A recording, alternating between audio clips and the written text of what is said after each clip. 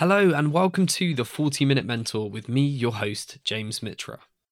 Here at JBM, we think one of the best things you can do for your career is to find a great mentor who you can learn from and be inspired by.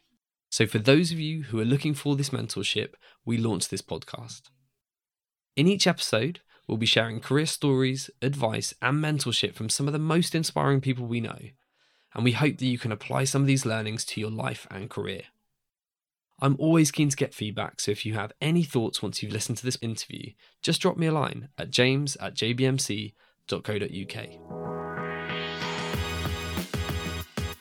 In today's episode of the 40-Minute Mentor, I'm joined by the awesome sustainability entrepreneur, Jenny Costa, who is the founder and CEO of the award-winning business Rubies in the Rubble. Having started her career in finance, Jenny soon realised that her passion lay elsewhere.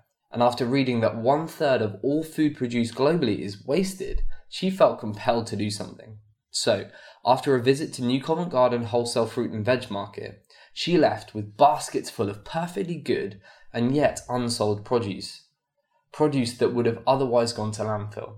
And that's how the UK's leading anti-food waste brand, Rubies in the Rubble, was founded.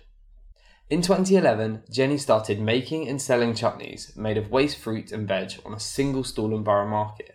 And now Ruby's delicious relishes and condiments are stocked by major retailers such as Waitrose, Ocado, Whole Foods, and a large number of independent stores. In my conversation with Jenny, we cover some really interesting topics, including how Jenny took the leap from a lucrative career in finance to selling homemade chutneys in Borough Market, Jenny's key learnings as she takes Rubies from a single market stall to a rapidly growing business with products on the shelves of supermarkets up and down the country, and Jenny's advice to fellow entrepreneurs on growing a team, building a successful culture, and her approach to work-life balance. I love chatting to Jenny about Rubies and hearing how her team are disrupting the food industry with their amazing products. I am a huge fan. It was also fascinating to hear her advice on how we can all do our part to tackle the food waste problem and how her team are setting the tone for it.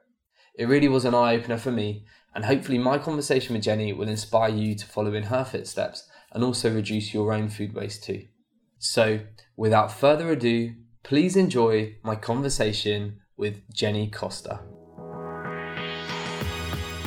Welcome, Jenny. Thank you very much for being our 40-Minute Mentor. I thought we could kick this off as we like to with a 30-second review of your CV, if that's all right. Oh, yeah. Very welcome. Do you want me to start? Over to you. So I was brought up on a very small farm. I'm going to start right from the start. That's cool. A very small farm on the west coast of Scotland in a very isolated area. It's the least densely populated area in Britain, with my sister and my mother and father, obviously. My mother's an artist and my dad was a small farmer. And we had a very sustainable sort of upbringing. We had our own water supply, we had wind turbines for electricity. And as a four, we did everything together. I then, sort of off the back of that, went off to university, studied maths, did a master's in mathematics and economics at Edinburgh, and then finished it in Hong Kong University, and moved to London and just followed everyone else into the city that was sort of did my course. I had no idea about finance, but I got a job in a hedge fund and signed up without really thinking about what or why. And I think very soon after being in there, I'd never read the FT in my life. I sort of realised this wasn't really for me, but I loved it, learnt masses, but kept on thinking, I've got to do something that I'm really proud of. And it was that stage I started searching and then started researching food waste, and here I am. Rubies in the Rubble was born. Yeah. Amazing. Well, there's plenty in there for us to unpack over the course of this conversation. But I have read before that it was reading around the topic and early morning visit to, is it New Covent Garden market that got you interested in finding a solution to the food waste problem. So I'm interested, was sustainability always a passion of yours from an early age? Kind of what made you look into that in the first instance? Yeah, I think it was always a sort of mealtime discussion, sustainability. A lot of families talked about sort of the news or politics and things, and I was pretty clueless on that. But in terms of sustainability, it was really core to our family discussions. And also, I think being brought up on a farm where, especially with food, I'm seeing the food production, and you're seeing how much work and energy and resource goes into creating delicious food to get it to market, to your plate. And then in the discovery of realizing how much is then wasted, I just couldn't add it up. Sort of researching and reading that a third of what was produced globally is discarded, and 60% they say is avoidable. It accounts for 10% of greenhouse gases in the UK, and we're sending a lot of it to landfill, which when food is sent to landfill, it has a methane gas. And so all of this, I sort of unpacked it, and I was so shocked by it. I hadn't even thought that food waste was an issue or something that we were doing at such a scale, and it was financially had such an impact, resourcefully had a huge impact. And also put on that agriculture is the largest single contributor to greenhouse gases. And at the same time, we're thinking by 2050, we need to double our food supply chain to feed the 9 billion expected on our planet.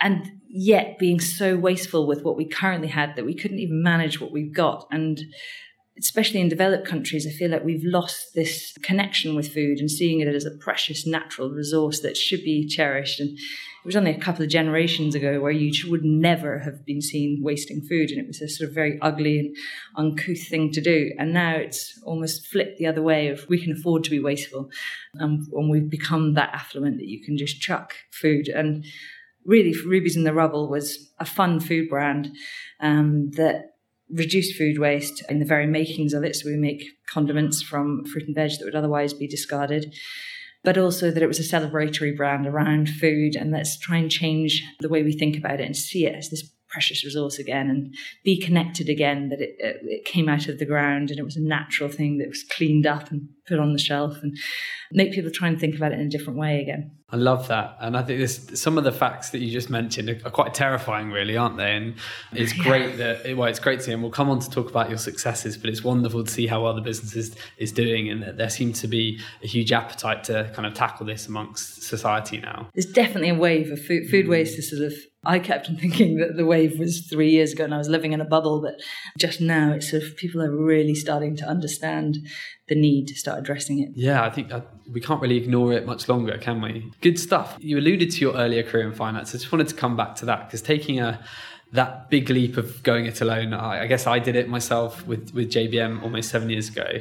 And you've gone from what was a lucrative finance career. We know lots of people that want to work in hedge funds, but then you've gone from doing that to selling chutneys and condiments on a stall in Borough Market. So how did you approach that transition from going from a corporate career to starting your own business? And how did you ensure that you could survive in those early weeks, months? Yeah, I think everyone starts businesses in very different ways depending on your character. I'm very slapdash. I'm not a planner. I'm quite a doer, I suppose.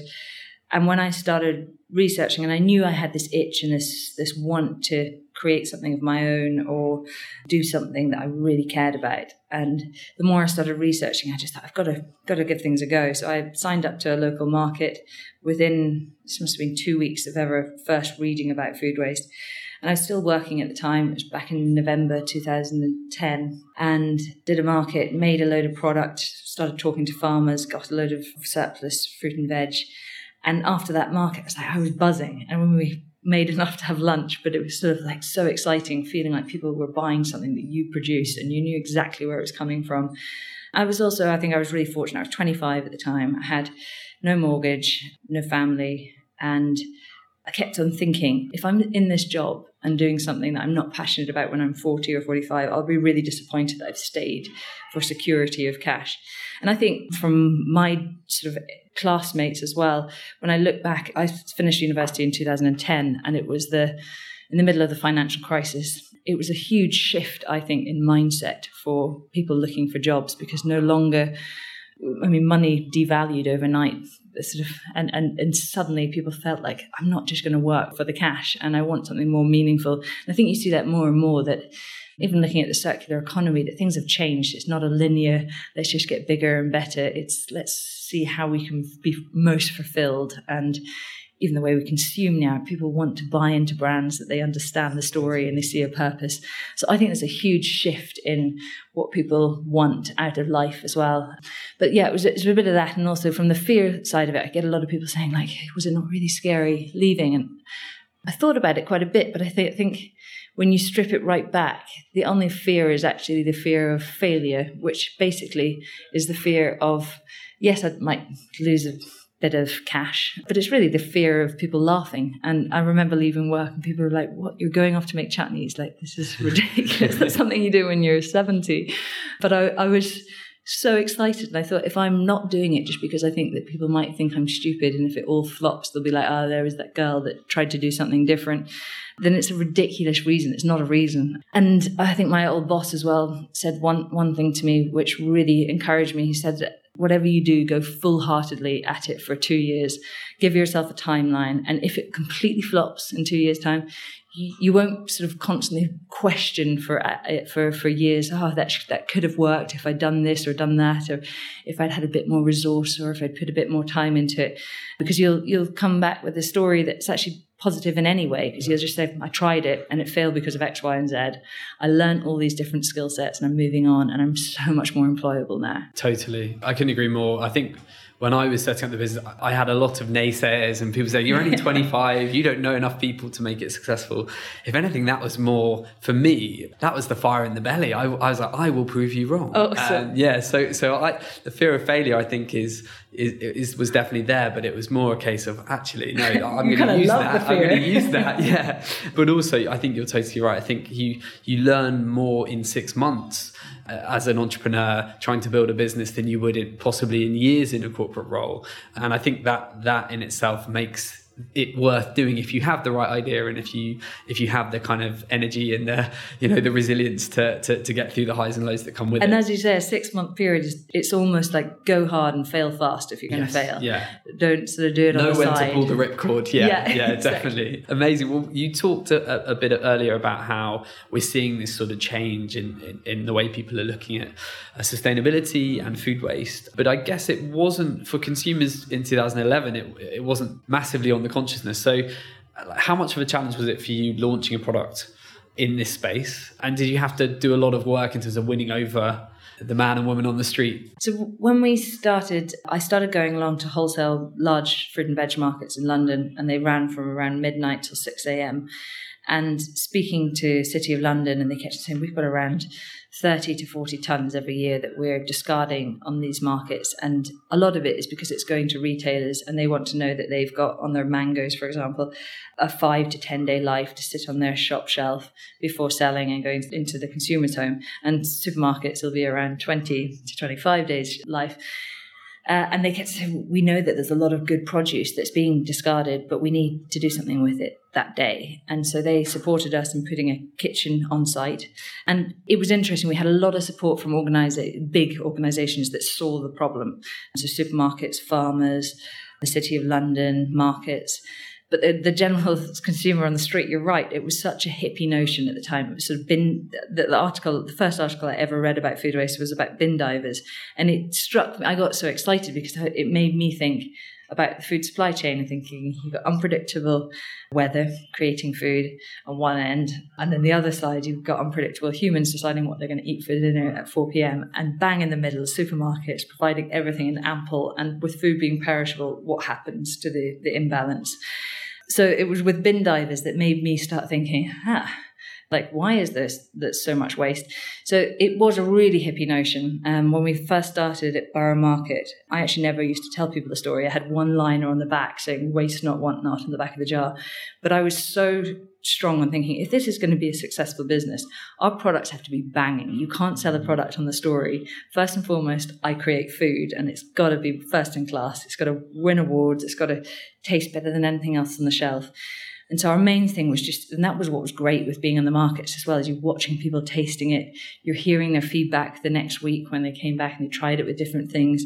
We were constantly adjusting different flavors as well. So it was really a test bed, but it was very much about, we're going to make really good tasting food. Our backstory is our purpose, really. Your reason for buying it is predominantly, it's got to be the taste for buying it regularly. And then the backstory, hopefully you'll fall in love with the story. And it was only until 2013, Tesco's released their food waste figures in all the newspapers. Everyone went berserk. Food waste started to hit the headlines. And then we became a little bit more vocal. And now we are a lot more vocal on pack, actually. Great, as you should be. That's great. Well, you've had this incredible story from market stall in Borough Market to stocking your products on some of the most well-known retailers there are. I guess it would be lovely for our listeners to hear a bit about that evolution of the business of Rubies in the Rubble from those early days and some of the challenges that you've had to overcome to get to where you are now. So our main challenges have been on the production side, oddly, not so much the sales side.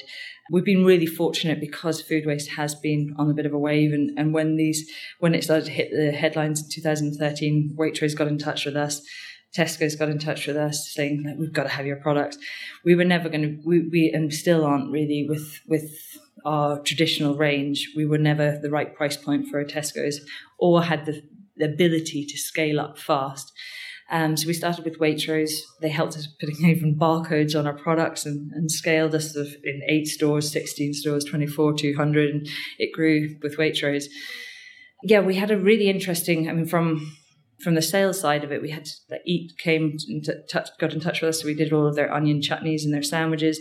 Then Virgin got in touch and said, we have waste apples. And we thought, that's going to be a tiny amount. Why don't you check how many you've got? And they collected them all for 3 months on their trains and came back and said, every week we've got around 2,000 apples we're wasting. And they were amazing that they were approaching us saying, we've got to solve this problem. We do 92 journeys up and down from Glasgow to London every day, and there's going to be waste either end. And so we trained the train managers to put back the apples that were good.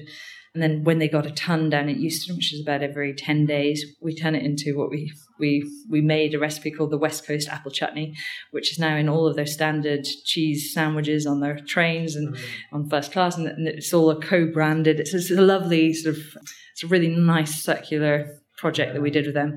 But we had a lot of companies getting in touch. Marriott have always been a fantastic customer. And most of our sales is actually in out of home, so it's in the restaurant side, just because the volume was a lot bigger. But it's just been recently that we launched a plant-based mayo range last year, mainly because I realised I was brought up on chutneys and relishes. My mum used to make them from anything we had left over in the garden, and I love them. We never had ketchups and things when I was growing up, and just assumed everyone else is going to love them. You're missing out. Like, I'm going to convert everyone. And then realised no one is going to switch over. People were always like, I love what you guys do as a brand, but I'd never eat chutneys. Like, what do I do with that? So we realised that to hit our target audience, we needed to make products that they were eating every day. So the plant-based mayo was a great success. We launched that with Honest Burger, Eat, and Sainsbury's, and Planet Organic, and Whole Foods. That was last year, and it's just been growing ever since. And then this year, we're really excited to be launching into the ketchup market, which I've been dying to get into for a while, but terrified at the same time. And you kindly brought me some, and I can't wait to try it. Yeah, I can't wait for you to try. We've spent a year and a half. We've teamed up with the second largest ketchup manufacturer in Europe. I spent a year and a half developing the flavour to taste like the nation's favourite. But we've substituted the 2 biggest ingredients, which is water and sugar, for surplus pears. So it's from a cooperative of pear farmers, and we've made a really high concentrate of pear puree. And I think it's fantastic. Wow. But give it a go. And I love the fact you call it condiments with a conscience. And I hope everyone will go and put their standard ketchup down and get this, because it looks fantastic. Shift over. Amazing. Oh, it sounds so good. So I guess, where is Ruby and the Rubbles up to at the moment in terms of the size of the team? And I'm keen to come on to your crowdfunding in a minute as well. Yeah. So for us, it feels like we've had a huge shift in the last 6 months. We were 4 people. So we've now outsourced all of our production. We work with 4 different manufacturers and a handful of different farmers. And then we have our own processing unit. The main slice of the team has always been in operations, making sure that we had surplus and it was true waste and it was in the right place, turned into a format that the factories could then process it. And now, in the last 6 months, we've grown the team to 13 of us and really pivoted the team to bringing on a lot of people in sales. going on quite an aggressive, I think it's the change of being in chutneys and relishes to going to mainstream condiments. And I've now been doing this for 6 years. So I'm like, let's really shift the gears and make a difference. And especially with the ketchup, we've just launched in Hicks Group. We've launched in a load of different independent pub groups across London, Alchemist, Pure Filth, like lots of different places. And we're just, and actually it's gone in Marriott nationwide now. They've kicked out Heinz and put this in across all hotels. So it's really exciting seeing it coming to market. And now it's just, let's grow it further. Brilliant. Well, you recently successfully completed your crowdfunding round through Cedars, and I was delighted to be one of the investors. Oh, thank you. Why did you decide to raise money, and I guess through Cedars, and what are the longer term aims in terms of using that funding? Where do you want to go to? Again, I think everyone, depending on the type of business that you start, people either need cash up front and they want to get some cash before they start. Because I was never really sure, I started with a passion and then it turned into a business.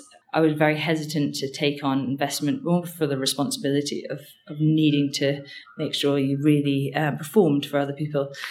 And we took on a tiny bit of investment with a great group called Mustard Seed Impact in 2015, which was 120k or 100k.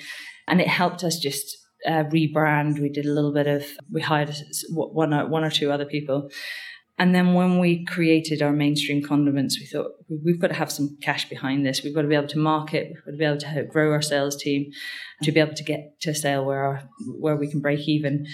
So we've actually the Cedars was part of a raise of 2.2 million, which is just closing at the moment. So it's an exciting step of having been and I don't actually, as a company, want to change our attitudes. I love the feeling of actually having no money, because I think it makes you really imaginative and entrepreneurial. You think of things in a different way. You don't do the things that big businesses do. And often when you've got cash in your back pocket, you're like, well, what does everyone else do? I should do that, and I should be putting that money into that. But it's mainly just for hiring the team and getting more people involved. So it's been a bit of a change. And Cedars, really, I thought Cedars as a platform for crowdfunding do things really well. I think they look after their investors well. It's very professionally ran as well. They're very good at choosing companies, and they put quite a lot of rigor into that. But we really wanted to get people that had known about the brand and supported us along the journey behind us. And it's been fantastic getting chefs on board as well, and some of our buyers as well. Brilliant. So it's been a really good, feel-good sort of thing to do. And it's just got Ruby's out there as well. Yeah. Forced us to do a little video. And I love the video. I watched that yesterday and I think it's fantastic. It's really good. Some odd moments in it. But I think you may have another career there, Jenny. That's beautifully acted, very creative. If you haven't seen it, I would check it out, because it's very good fun. Yeah, and I think that says a lot about the culture you're creating, which we can come on to talk about in a minute. I think one of the things that anyone investing or anyone sort of consuming the product will see that you have this strong social mission. And as you alluded to earlier, and we talk to candidates every single day who are much more driven nowadays by the mission of a business than they are the paycheck. So that comes across very strongly. And you built this business with waste products, so that makes a lot of sense. Has your drive to grow the business, has there ever been a clash or a tension with that very important social mission? Because I guess there comes commercial reality and then, actually sticking true to those kind of core principles. Have you had to balance that? Has that been difficult, especially as you've had to scale up and start to work with bigger corporate businesses? Yeah, I think that's the joy of running a business with a purpose as well. And I think actually more and more, I see it as the future that every business will have social or environmental purpose right at the core of it, not as an add-on, but sort of that affects the way that they do business day to day. But it does give challenges the whole time. But I think similarly to any business, the businesses that do very well are the ones that really know very clearly why they exist and what their purpose is. And it might not be a social purpose, but whatever that purpose is, that everything is aligned to that. And that should actually affect the way that you do day-to-day business. It affects who you hire, affects who you decide to do business with, your supply chain, the way you work, the way you sell things in, the packaging, the design, everything. So I think for us, it's quite easy to sometimes get swept away with opportunities and get out of line with actually, this is where we're going, and we're going to create opportunities that fit with the direction that we're going, rather than weaving around. So trying to keep everything sort of stupidly simple, and every day thinking, does this fit into what our purpose is and who we are as a brand? There's been moments. We had somebody advising us when we were quite small who was wanting to invest and saying, you'll do really, really well. This is obviously a topic that everyone's talking about, but just take out the fact that you're using surplus and just talk about food waste and make really nice natural products. And you can expand so much quicker, and you'll just be an advocate brand. And I can understand we would have grown a lot quicker. Our processing on sourcing is a really tricky part of our business. We have to hand peel a lot of things. The time of sourcing things and freezing and storing is very complicated, but it's the reason we existed. And I always think I didn't take fruit and veg to make fruit condiments. I started condiments to take fruit and veg, and I've got to keep it true to why we started in the first place. And I think it's often very dangerous to lose touch with that very core reason why you started in the first place. No, I think anyone listening will be inspired by that, and I think there's probably a lot of people listening that want to do their own bit in terms of how, other than of course buying and consuming your delicious products, but do you have some advice for anyone listening that wants to do their bit for reducing food waste, and what are the sorts of things that we can all do to make a bit more of a difference? I'm obviously passionate. Waste in general is a big thing that I'm passionate about, and it's just that feeling of consuming for an unnecessary reason, or not really caring about how you're consuming as well. In terms of food particularly, I think it's a very simple thing. It's just changing your attitudes and thinking a little bit more, being aware of what you're doing. So, or it's like a granny when I say this, but like, know what's in your fridge. Like, be very conscious of what you've got in your cupboard before you actually go out shopping. Thinking of what you're wanting to create, but thinking, well, what have I got to create that, rather than sticking so rigidly to recipes and thinking, I've got to have those peas and I've got to start with that bit of chicken. But if you've got something else sitting there, you could play with that instead. And then trying to eat in season, better for you, but also you're naturally utilizing things when they're in abundance. So I would say those things, and then use your freezer really well. It sounds so pathetic, but a lot of people never use the freezer. You can put, like, if you brought a lovely loaf of bread on a Sunday, you know you're not going to be around for half the week. While it's lovely and fresh, chop half of it, put it in the freezer, and you can just take it out another day, or even take it out by the slice. Similarly with the sort of little things like red wine, chuck them in ice trays, and then every time you're making a nice stew or something, or any soup, just pop a couple of ice trays. Like, just lots of the little things that I think, or you're going on holiday and you have all these fruit and veg, make soups and then freeze them straight away, and you'll find it really enjoyable as well. Yeah. We've just started making lollies from the fruit that's starting to go off. Nice. And my daughter, she's 3.5. We think the sort of lollies you buy, and they're so sweet, they're full of sugar, and actually instead you just get whatever fruit you've got, chuck it in a blender, maybe a bit of natural yogurt. That is an awesome lolly. Yeah.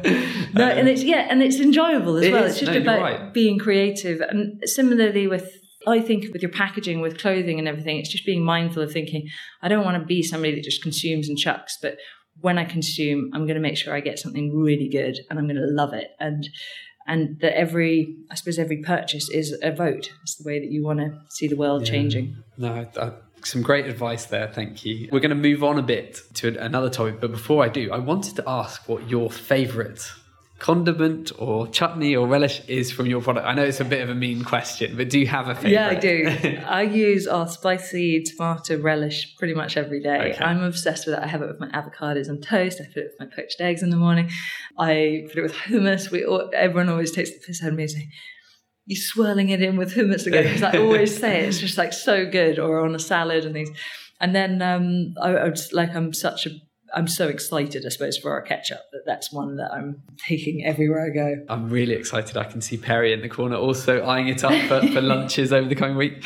Brilliant. Well, I wanted to come on to, this is the 40-Minute Mentor, and you've already given some amazing advice for those listening. But I wanted to come back actually to the earlier part of your career. You obviously left a lucrative career in finance, followed your passion, launched this business. And we speak to lots of people that are considering making an entrepreneurial move, whether it's setting up their own firm or joining a startup. Have you got some advice for people that are going through that thought process at the moment? What would you say to them? I think my biggest thing is not to overthink things too much. I've got friends that are sort of stopping to make a career change. And I sort of panic for them because sometimes there's so much thought on like what I should be doing and what's the right place for me. And, I want to make sure that this is the correct move. And it's very hard to sometimes answer those questions. I think sometimes people almost freeze and think, well, how don't I know what I'm interested in? Or like, why don't I should know these things in life? And sometimes your gut is stronger than anything in your brain. And I'm a huge person that goes on my gut with things. And I'm moving for things that just feel right. And I think having a good team around you, something that you believe in, and being true as well to whether you feel like you're an entrepreneur, which actually have huge failings in so many different areas. But that's your character, that you love to start things and you love the early days as well of trying something out and the sort of messiness of it. Or you're somebody that's an operator and actually you need to have a bit of structure and you like to start something that's already taken off, but you're joining it and you're adding so much value and you've got a team around you already. And trying to understand, like, first of all, what category you fit into and going from there. Because I think some people, the word entrepreneur even sounds glamorous and people get excited by the idea of that. I'm going to start my own business. But actually, it's not glamorous. It's not at all, is it? Yeah. And it's hellish, but also the characteristics of an entrepreneur are sometimes not for everyone. And I think being really honest with yourself. I think it's a conversation we have on a weekly basis. Almost everyone we speak to these days wants to go work for the next startup or tech business or scale up, and we're very candid. Having placed lots of people into that world, but also seen it when it's not quite worked. And I think there's a duty there to actually say, well, the reality is some different to sometimes to what people think, and you really need to ask people that have made that transition. Sometimes you just need to go try it for yourself to work it out. But if you know you are a certain type of person that needs certain things, then you need to be sure before you take that leap of faith. And sometimes even writing a really short list of like, what do I really value in life? And some of them, it might be like, what I know at this time in life, I need a good salary. I want to be flexible in my work, and I want, whatever they are, and I need people around me, or, I want to start something that I can run with. We'll answer quite a lot of questions. And then it's just about finding the right team and a product or a company that's doing something that really makes you tick. Totally agree. Do you feel that your early career in finance, were there transferables there that really helped you when you set up Rubies in the Rubble? It was my first job out of uni, so it sort of felt so early days. But I think the main thing was in learning that every business is just a group of people trying to join together to do one thing well. And before starting work, you see, especially some of the bigger businesses, and you assume that everyone are geniuses inside there, and it's so confusing, and what are they trying to do, and that they never make mistakes. And I think it was just getting that confidence of it's always just a group of people. They mess up. They're just trying to do one thing and do it well. And that was the main thing that I could take away from it. And then the other things of which was just really growing up, but realizing the importance of preparation and being on time and researching and doing things properly. And if you are going to do something well, do it really well. Yeah, definitely. You mentioned how all businesses are really a collective of people trying to hopefully pull in the same direction. I think we've seen from our clients that the best ones are the ones that have great people, again, sort of aligned by a vision. How have you approached building your team? It's clearly grown quite considerably in the last sort of 12, 18 months. Yeah. And what advice would you give to, I guess, entrepreneurs or people that run small businesses that are looking to recruit people and grow teams? I mean, we're still really early days and learning a lot on this, but I think it's the most important part of the business. You get one bad egg and it takes ages to sort of then find another one and replace, and it's tiring, time consuming, and then training people up as well. So I think that interview process is so key. I've always felt like, especially with our business and wanting people to have a purpose before they join, and feeling like as the business grows, to keep that purpose alive, you can't be the only one with it. You need to make sure that everyone is on the same page.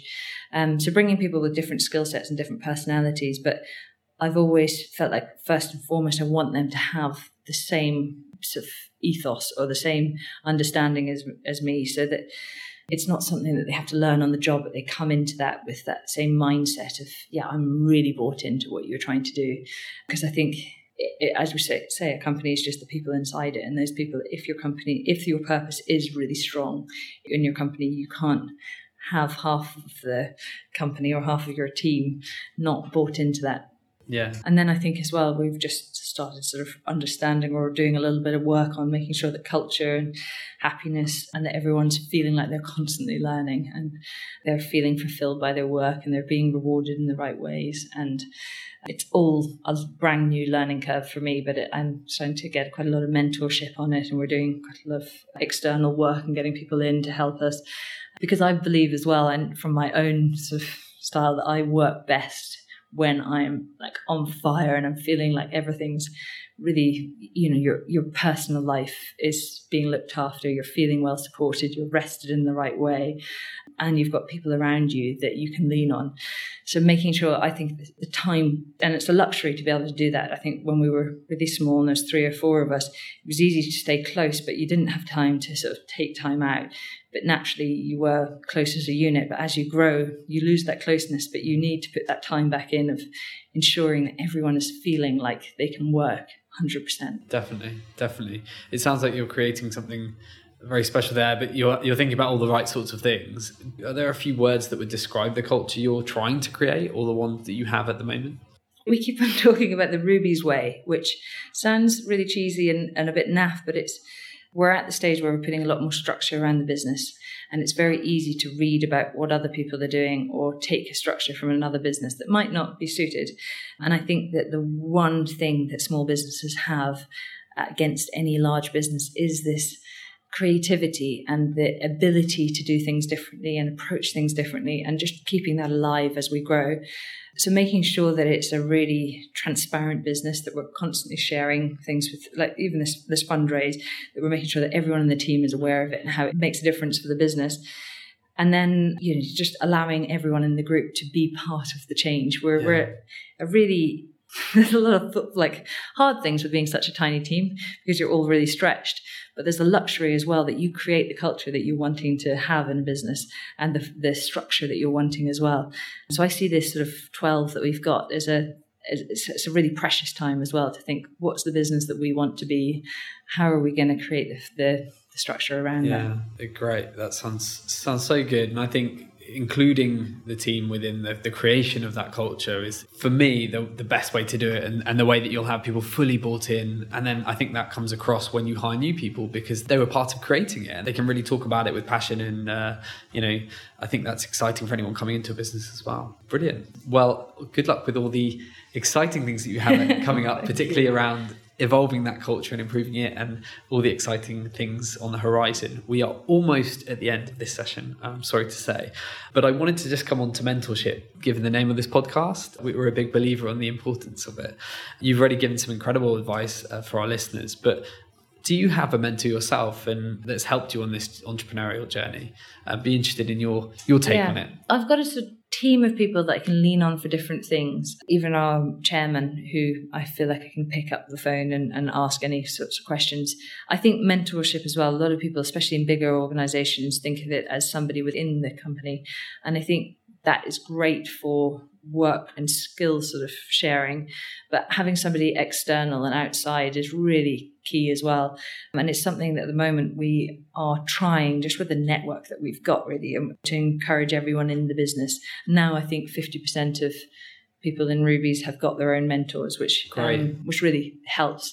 And just somebody a bit further on the journey that has a bit of time on their hands, and it's not a formal thing, but somebody that you can pick up the phone with or have a lunch with, or run through a plan that they were thinking to pitch to Sainsbury's or whatever it is. But it is something that I'm still sort of struggling with, and I can see the power of it as well, but making sure that it's useful, that it's not a time lag, but it's something that, and it's also somebody that has the time to be able to support you in the ways that you need. We're also creating an advisory board at the moment, which I'm so excited to have.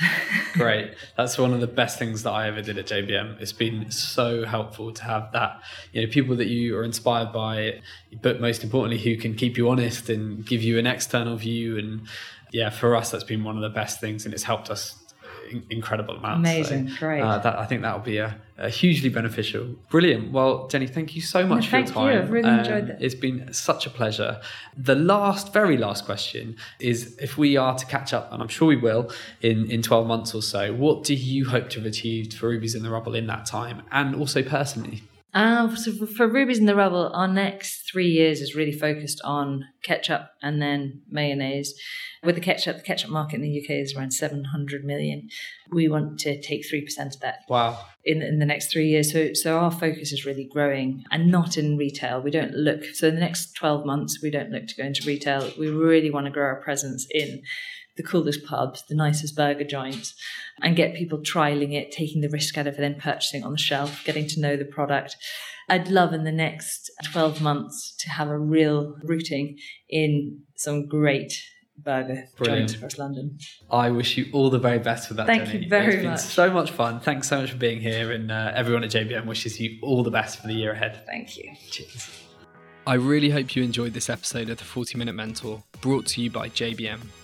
So if you'd like to tell us what you thought of the podcast, or find out how we can help you with your next career move, please do get in touch at info@jbmc.co.uk. We'd love to hear from you.